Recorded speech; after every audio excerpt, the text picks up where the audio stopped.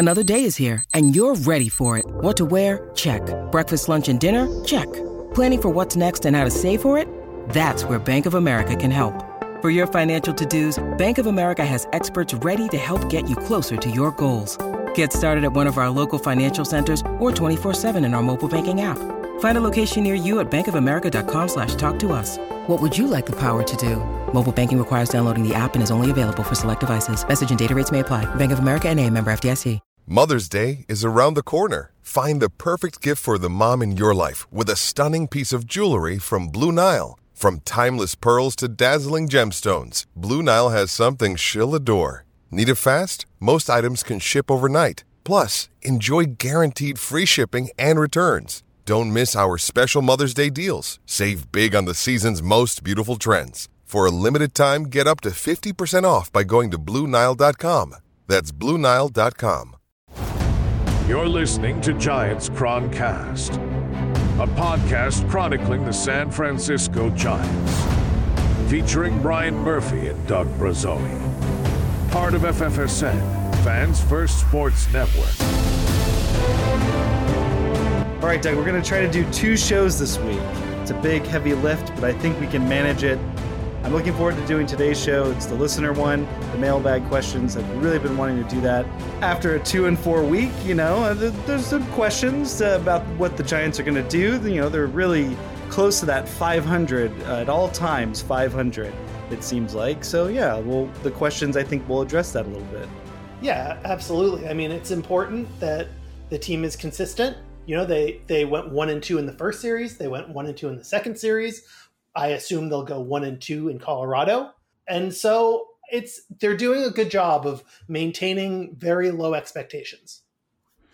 I always like that you're willing to give the Giants a little more credit than I feel they deserve. Like somehow you know what my baseline is, and you're like, a little bit more, Brian. A little dash won't kill you. And it does, just to be honest. Well, kills me a little bit. It's important to extend credit because that's how banks make money. And I could also use some money. I think we have some good questions that actually will help us answer that some more. We're going to get into them in a second. But first, a couple of things. The Orioles, like you said, were in town. Adley Rutschman is their star catcher, switch hitting star catcher. Guess what? The Giants have their own switch hitting catcher, Doug. And he's kind of a star too, Patrick Bailey. But of course, I think orange and black and transcendent catching talent, it makes me think of Buster Posey. One big difference between, it's Rutschman's age 25 season. In Buster Posey's age 25 season, he was a 10-win player and he won the MVP, and Adley Rutschman is not that. So there's that. But Buster Posey, I'm pretty sure, does not like the sketch comedy show on Netflix, I Think You Should Leave, and Adley Rutschman does, and we should give him credit for that. Is all I'm saying. Yeah, I have a grudge to bear against I Think You Should Leave because every so often Grant Brisbee will tweet at me, "Shut the fuck up, Doug, you skunk." So I have a bone to pick with old Tim there. If you haven't seen the show, it stars this comedian, Tim Robinson, who Casey Schmidt is not the spitting image of, but the similarities there. As much as we said last week, the Patrick Bailey, A.G. Pierzynski comp is not there. It's definitely there with Patrick Bailey or with Casey Schmidt and Tim Robinson. So I will definitely be figuring out a way, especially since I Think You Should Leave just dropped its new season, their 3rd season this past week. I'm definitely, Doug, trying to figure out how much energy and time can I spend with Photoshop just dropping Casey Schmidt into some sketches and Tim Robinson into some baseball images. I don't know. It seems like there's an article, at least one post worth of content there. So that's I think you'll get some very coveted retweets on that one. Like Grant will probably retweet it. Michael Clare will 100% retweet it. I would like at least 6 engagements.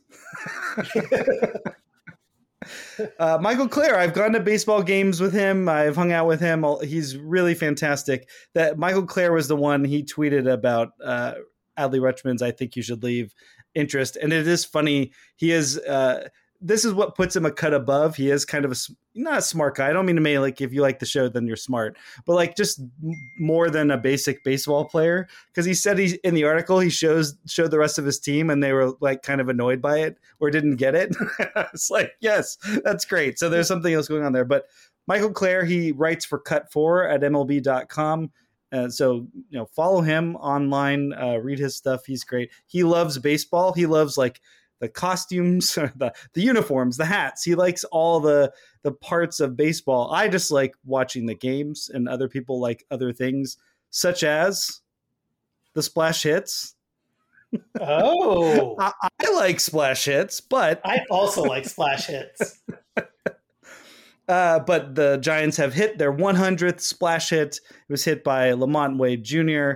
on the first pitch of the bottom of the first inning on Friday night against the Orioles. It was a no doubter, but also it was that line drive shot where from that same swing angle we've seen that it's not necessarily guaranteed to go into the water, but it was like, whoa, is that going to go in the water? And then it went in the water. It's like, oh yeah, it definitely did. But exciting stuff. Where were you, Doug, when they happened? On the toilet again? Yeah, I mean, I'm usually on the toilet. This time, though, I managed to luck out. I actually just had the TV on and I was watching it. And it went, and I don't think Dwayne Kuiper knew immediately. He said, and that's gone. He did his regular home run call, and then like after a minute, he's like, "Did that get in the water?" I was like, "Yeah, it did. It did, Dwayne. It did, Dwayne, who is not retiring, despite that rumor that went around from a guy who sucks." I was offline when all that, like whole experience of is Dwayne Kuiper retiring at season's end. That all happened when I was just offline for like a 12-hour span, which never happens, but it did. And like by the time I came back on, I was just seeing the ruins of that. But yeah, but also if people listen to our Croncast, they'll know we've talked about this already. It certainly sounds like we're heading that direction, but the Giants are very clear he's contracted through 2024. So, he's sticking around. And so are these splash hits. That's 5 for Wade Jr. He says, Bonds has 35, I believe.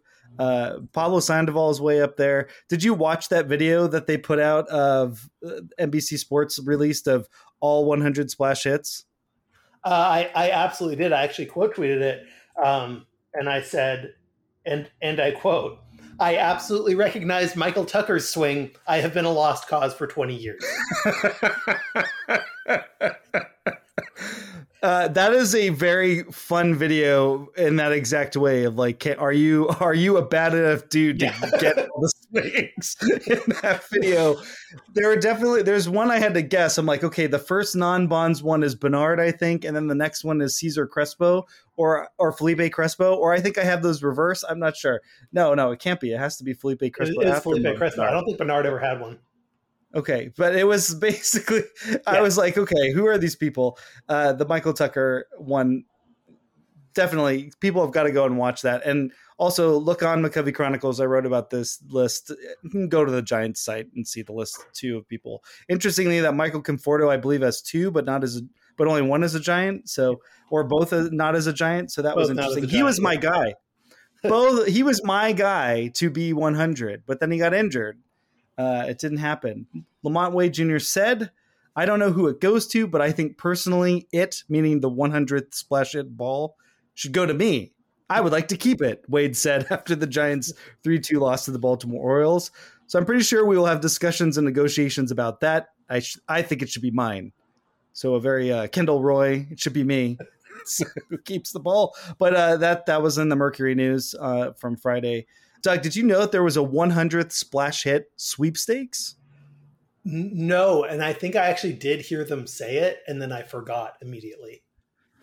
And the winner is going to receive a 20-person suite either this season or next. So you entered the sweepstakes. That was open from some point in May, and then it was going to close either by the end of the season or whoever hit the 100th. So you have to just that amount of time to draw. I wonder who it's going to be.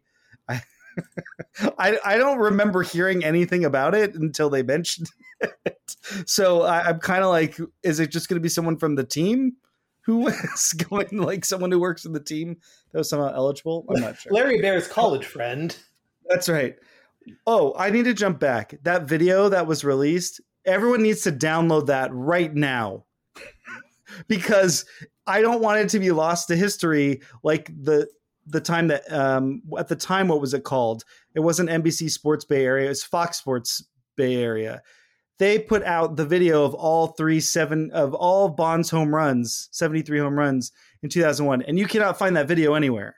So folks, think about it. Just grab it wherever you can find it. I'm sure it might even be on YouTube, but I know it's on Twitter at least. Download it. If you see it, grab it, store it, save it, post it on Giants message boards. We can't lose that. We need it.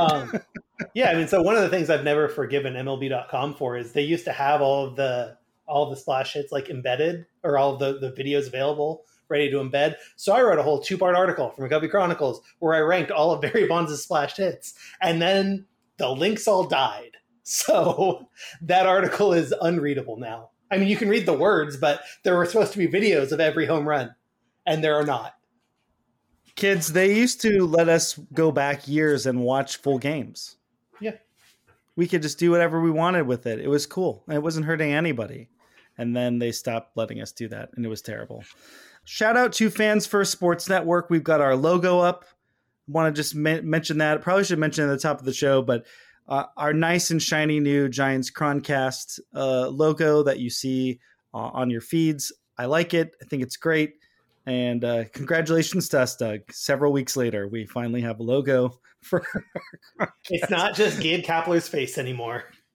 That's right. The issue was that there were so many shows coming into the network. They only had so many people available to do the logos. You were invited to do your own. And I thought, as a way of putting our best foot forward, we should not do that.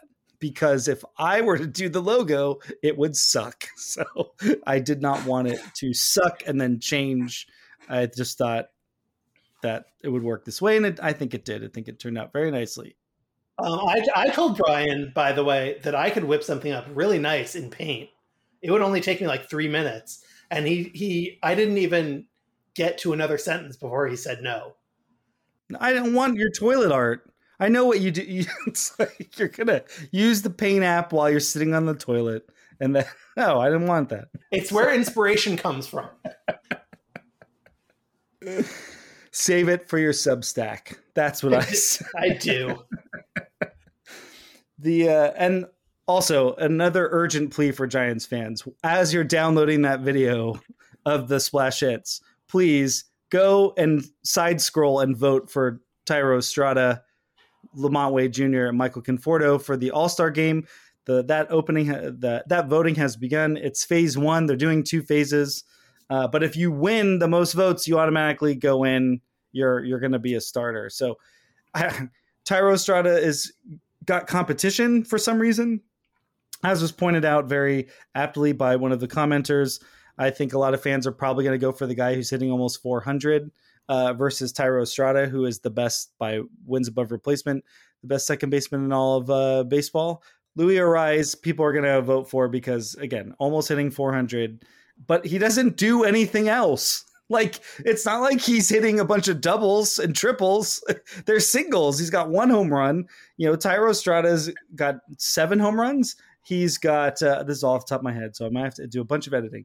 But he's plays great defense just at second base, which I still think is a little weird. But he's leading the National League in wins above replacement. He's half a win behind Marcus Semien in the American League. But overall, that's the best second baseman in the National League. So I would think that as a Giants fan and as a baseball fan, that people should just vote for him to be the starting second baseman right now. It hurts that he's going to be on the IL, but guess what, Doug? He's coming back in Colorado. Good time for him to come back, which we'll talk about that a little bit later. Yeah. And Lamont Wade Jr., his leadoff skills, fantastic. He's got enough power. His defense is slightly better than some of the other options. And Michael Conforto, power, his line all the way around, walks, slugging, right there with the outfield. So I offer those 3 to Giants fans, and people were like, "Oh, I got to vote my conscience or who's doing the best." Those 3 are actually doing all-star level performance, worthy of your consideration. Okay, that's enough for that. I'm evangelizing the Giants. Now let's get to your listener questions. where that's not necessarily the case. Doug, what's our first question? Our first question comes from friend of the Croncast, Steve Svensson, who asked, wondering what our expectations should be for David Villar. His StatCast page is all kinds of odd. You don't typically see a great barrel rate paired with a bad hard hit percentage, max exit velocity and expected slugging. His chase percent, whiff percent, and swing strike percentages are also a weird mix. Well, David Villar, I think the answer is pretty simple. It's not actually that weird. He's not making a lot of contact. That's why the numbers look that it is how it looks, because he can barrel the ball, but the reason why his hard hit rate doesn't match up is because most of the time when he is making contact, it's not actually all that great, and he's not making that much contact, period. His value right now is strictly defensive. His outs above average look really nice. He's actually a pretty darn good second baseman there, which is, I think, a little surprising, but I think we saw that last year where they were playing him at second base a bit more. But the strikeouts are just, the contact is just unsustainable. He mentioned when he was sent down that one of the things he actually is going to work on is his attitude. I think he's beating himself up a lot, and that's hurting him a little bit. So, because yes, I think the reason why the StatCast page is weird is the same reason why it's frustrating watching him. Like, you can see the talent, and it's just not coming together for some reason. And we've seen last year, at least, that there were little hiccups or burps of when it looked like it was coming together, and it just hasn't happened this year. Yeah, I mean, so if you look at that StatCast page, when he hits the ball, he's doing great.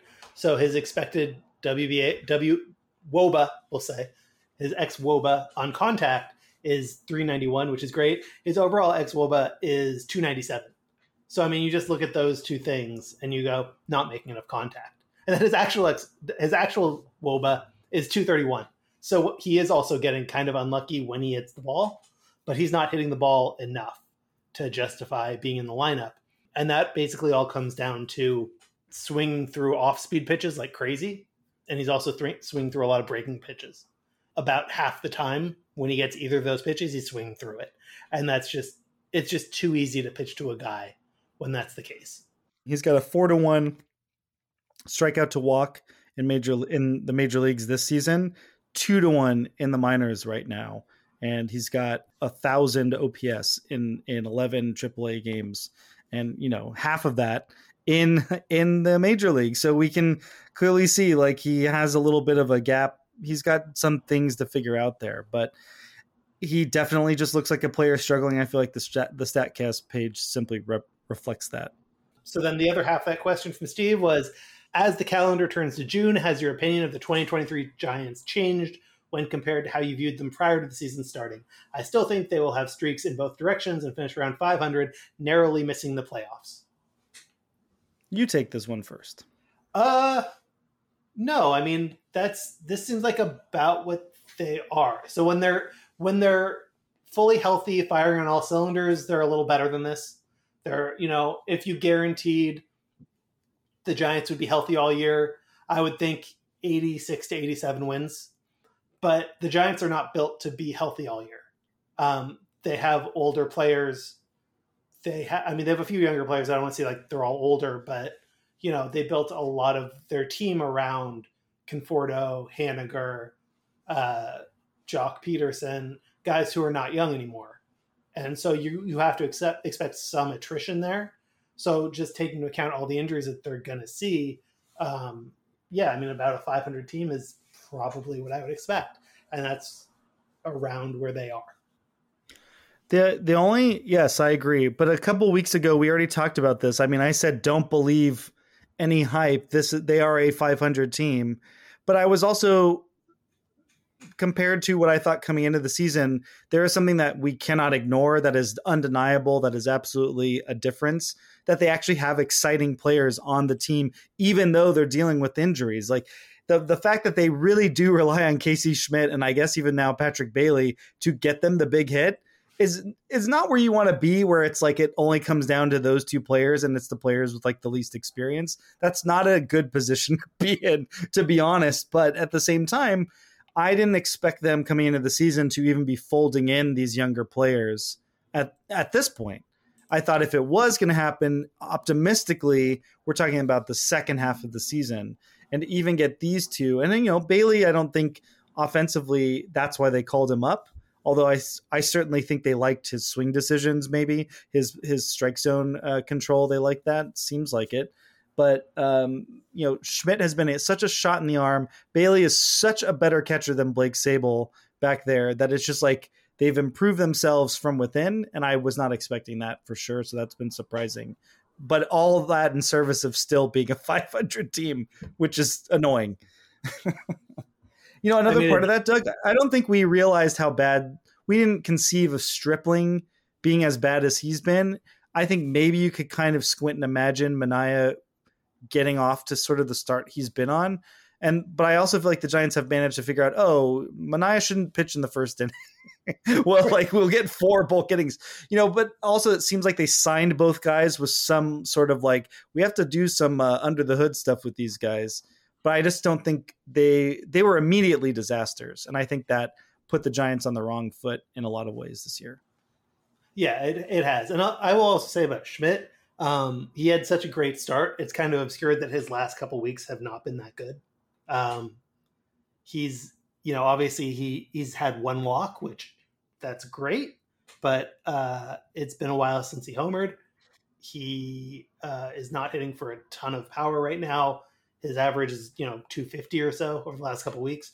So, he's fallen off. And I think you've seen that over last week when, the Giants had gone 5-2 the previous week. And then they did what they did last week. And you've kind of seen some of that is due to Casey Schmidt not performing the way he had.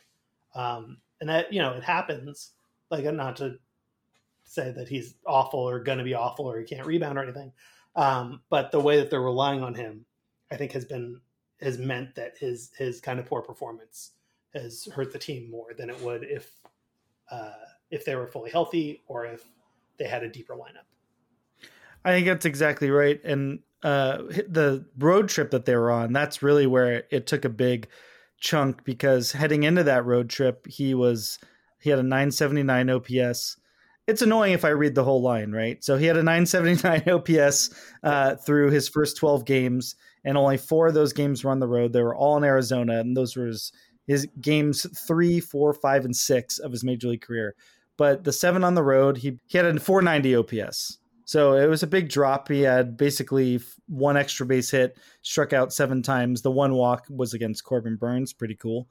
And then actually since in the homestand, he's been better. You know what I mean? So it could be just a combination of the travel, his first real big road trip, because he played in Arizona in spring. It's not that big of a transition, but playing in the Midwest, dealing with those different parks and all that other stuff, that could be a part of it as well. But yeah, also it's just not that surprising that in his first 30 games, he's going to have his ups and downs, and even the first season. Yeah. All right. What's next? So next is from our other great friend, Andrew Bader, who asks, first off, what would the Giants have to do to alienate San Francisco? Okay. Brian, I feel like this is your wheelhouse. It's a boring answer because I really did think about this. We've seen that. I think the political stuff from Charles Johnson has had maybe a very minor impact, but I really think it would come down to this. Being the A's is the obvious example, and I think what's the Giants fans' version of being the A's? It's if they hadn't signed all the free agents this past offseason. I think if the team is perceived as not trying, which is completely different from actually not trying, I think that's when they start to really lose people, and that's when they really start to alienate people.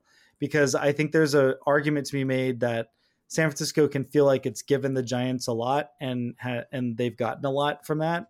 And the idea that they wouldn't go after Shohei Ohtani, that they wouldn't spend, have a $200 million payroll, whatever I think that's what would start to really turn people off. The trying and failing is sort of it's not the same. There's a gap between trying and failing and then not trying at all and having an outward, you don't even have to be as bad as the A's, but if and as gross as Larry Bear is, like if they came out and said, we're happy with our team.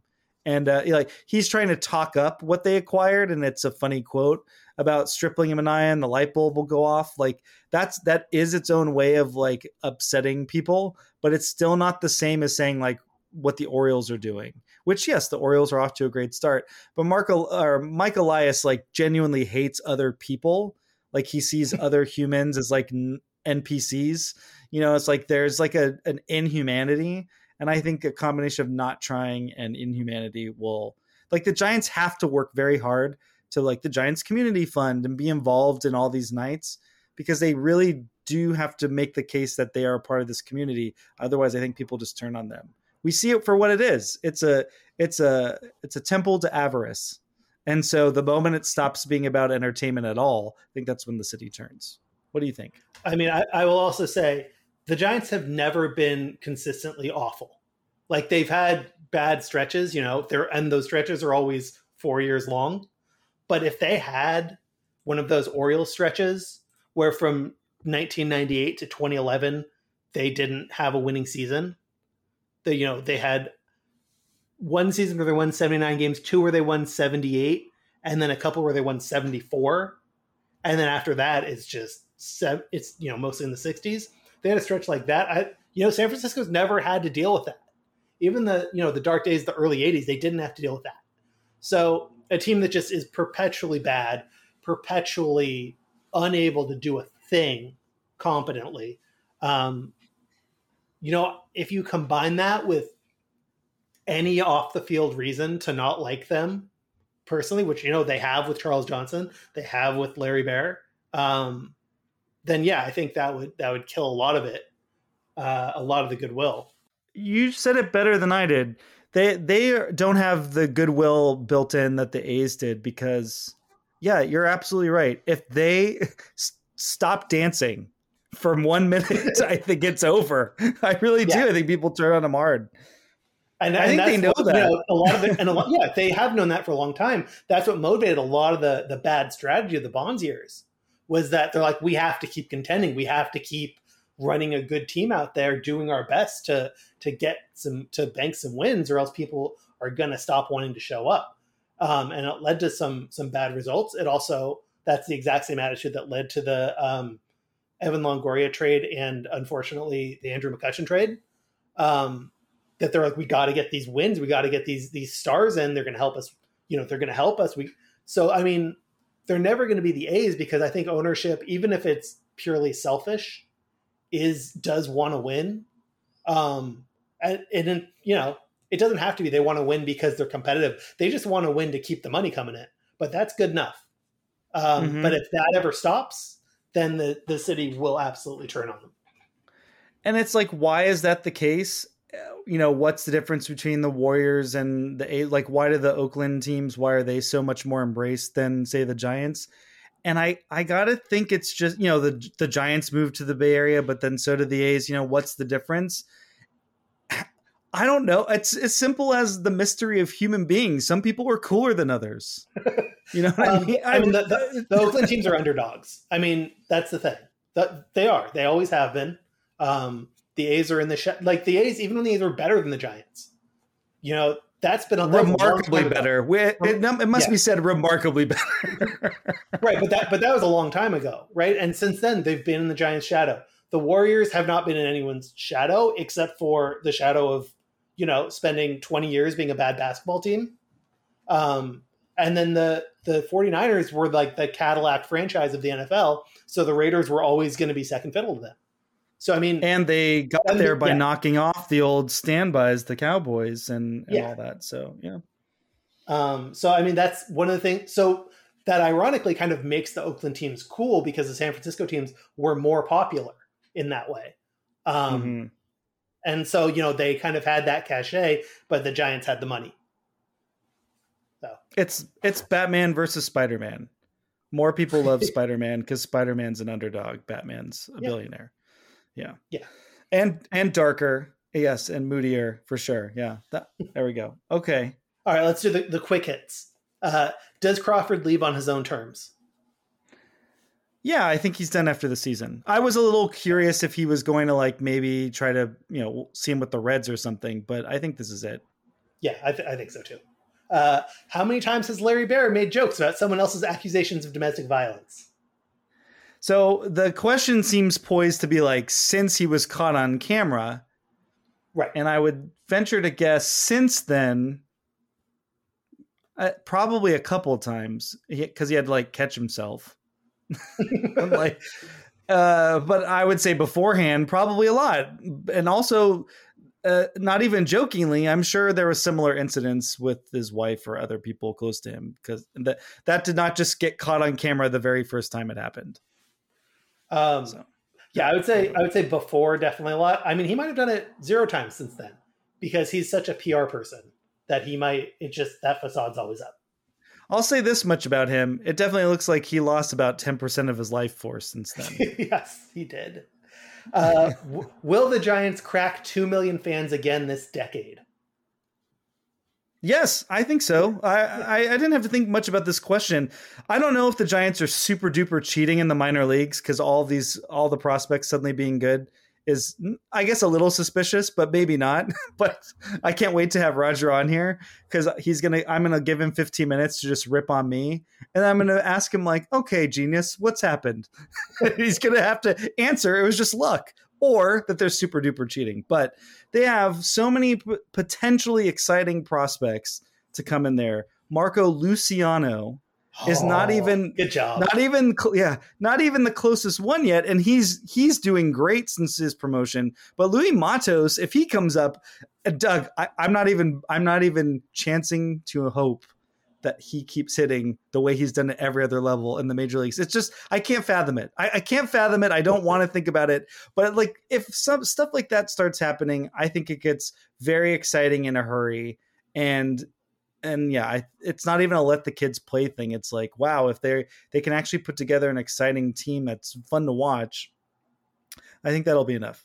Yeah, I will also say 2 million fans is not that many. The Giants might be on pace for 2 million fans this year. It's an average of about 24,700 per game, which I don't think they're that far off that, if they're off it at all. So I think 2 million fans is definitely going to happen. Then Drew Bader's last question: has the pitch clock killed off regional fans from attending games in cities with traffic?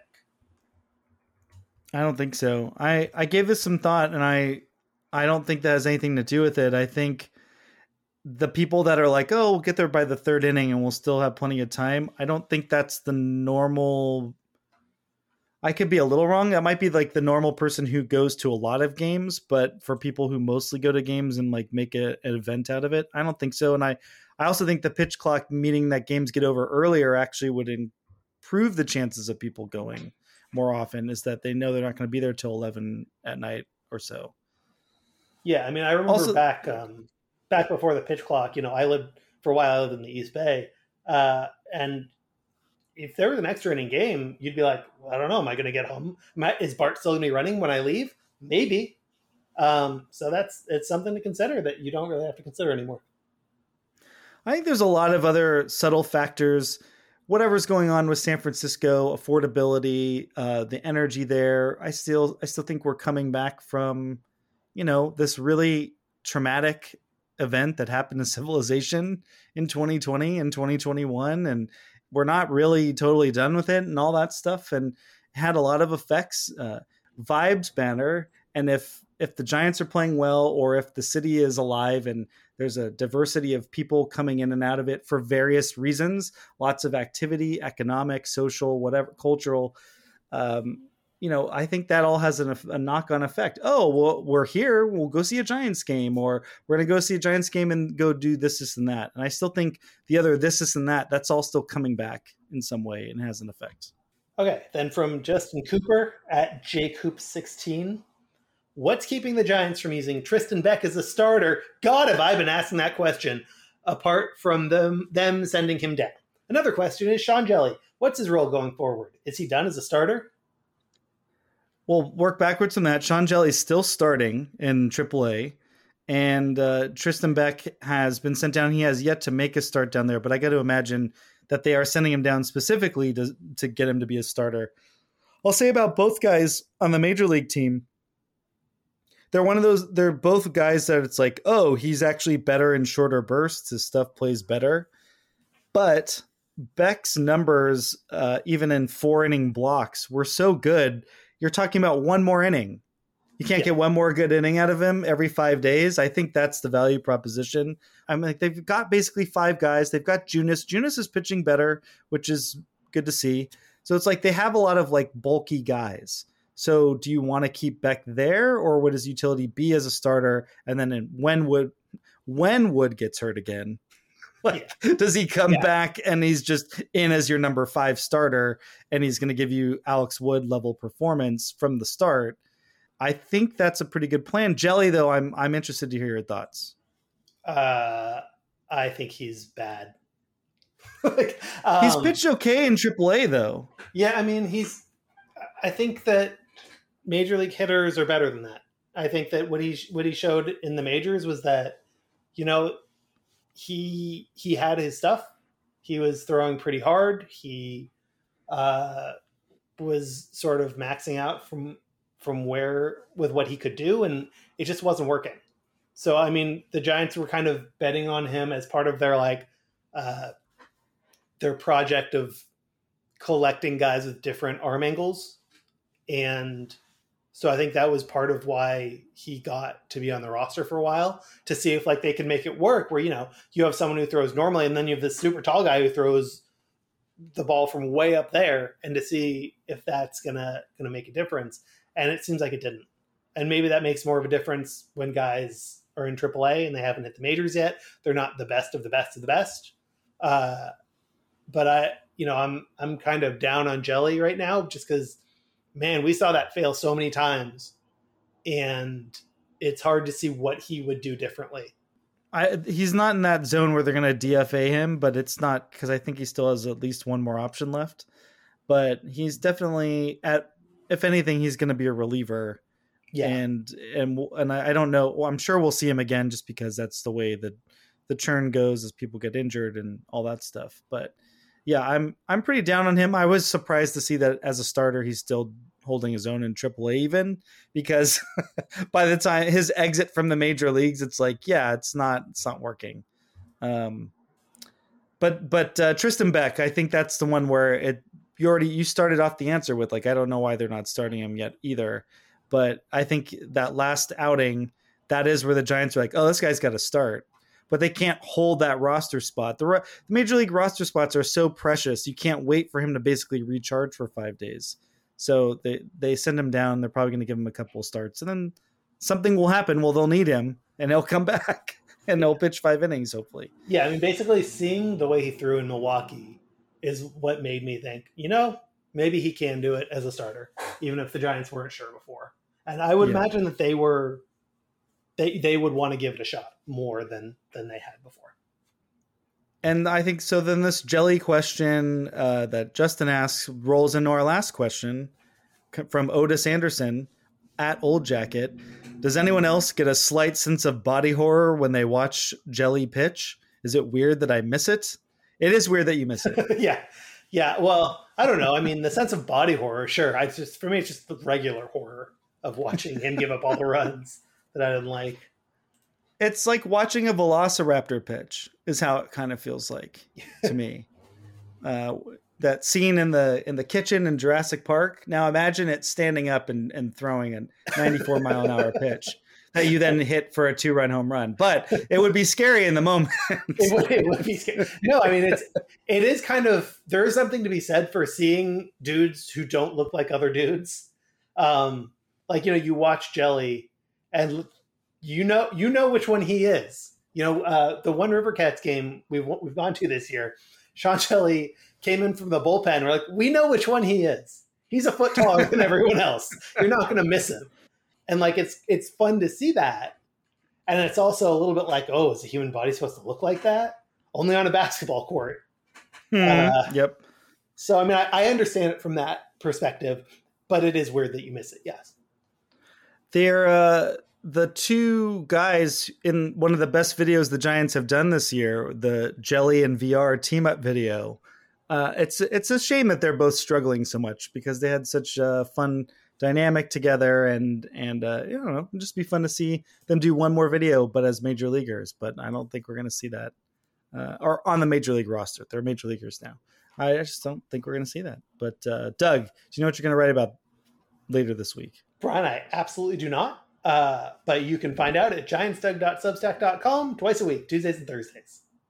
And we'll be back on Thursday with what we're finding interesting and concerning about the Giants, as well as our bullpen trust power rankings for May. I know you've all been waiting for that. I have. And I think about it. I like around May 16th. I'm like, I got to start thinking about it now. And I know, Doug, you're like 5 minutes before we record, you're like, shit, I got to think about this. Yeah, just go to the depth chart. So who was on the roster right now? But it's a lot of fun. Looking forward to it. We'll be back on Thursday with that one. So until then, go Giants.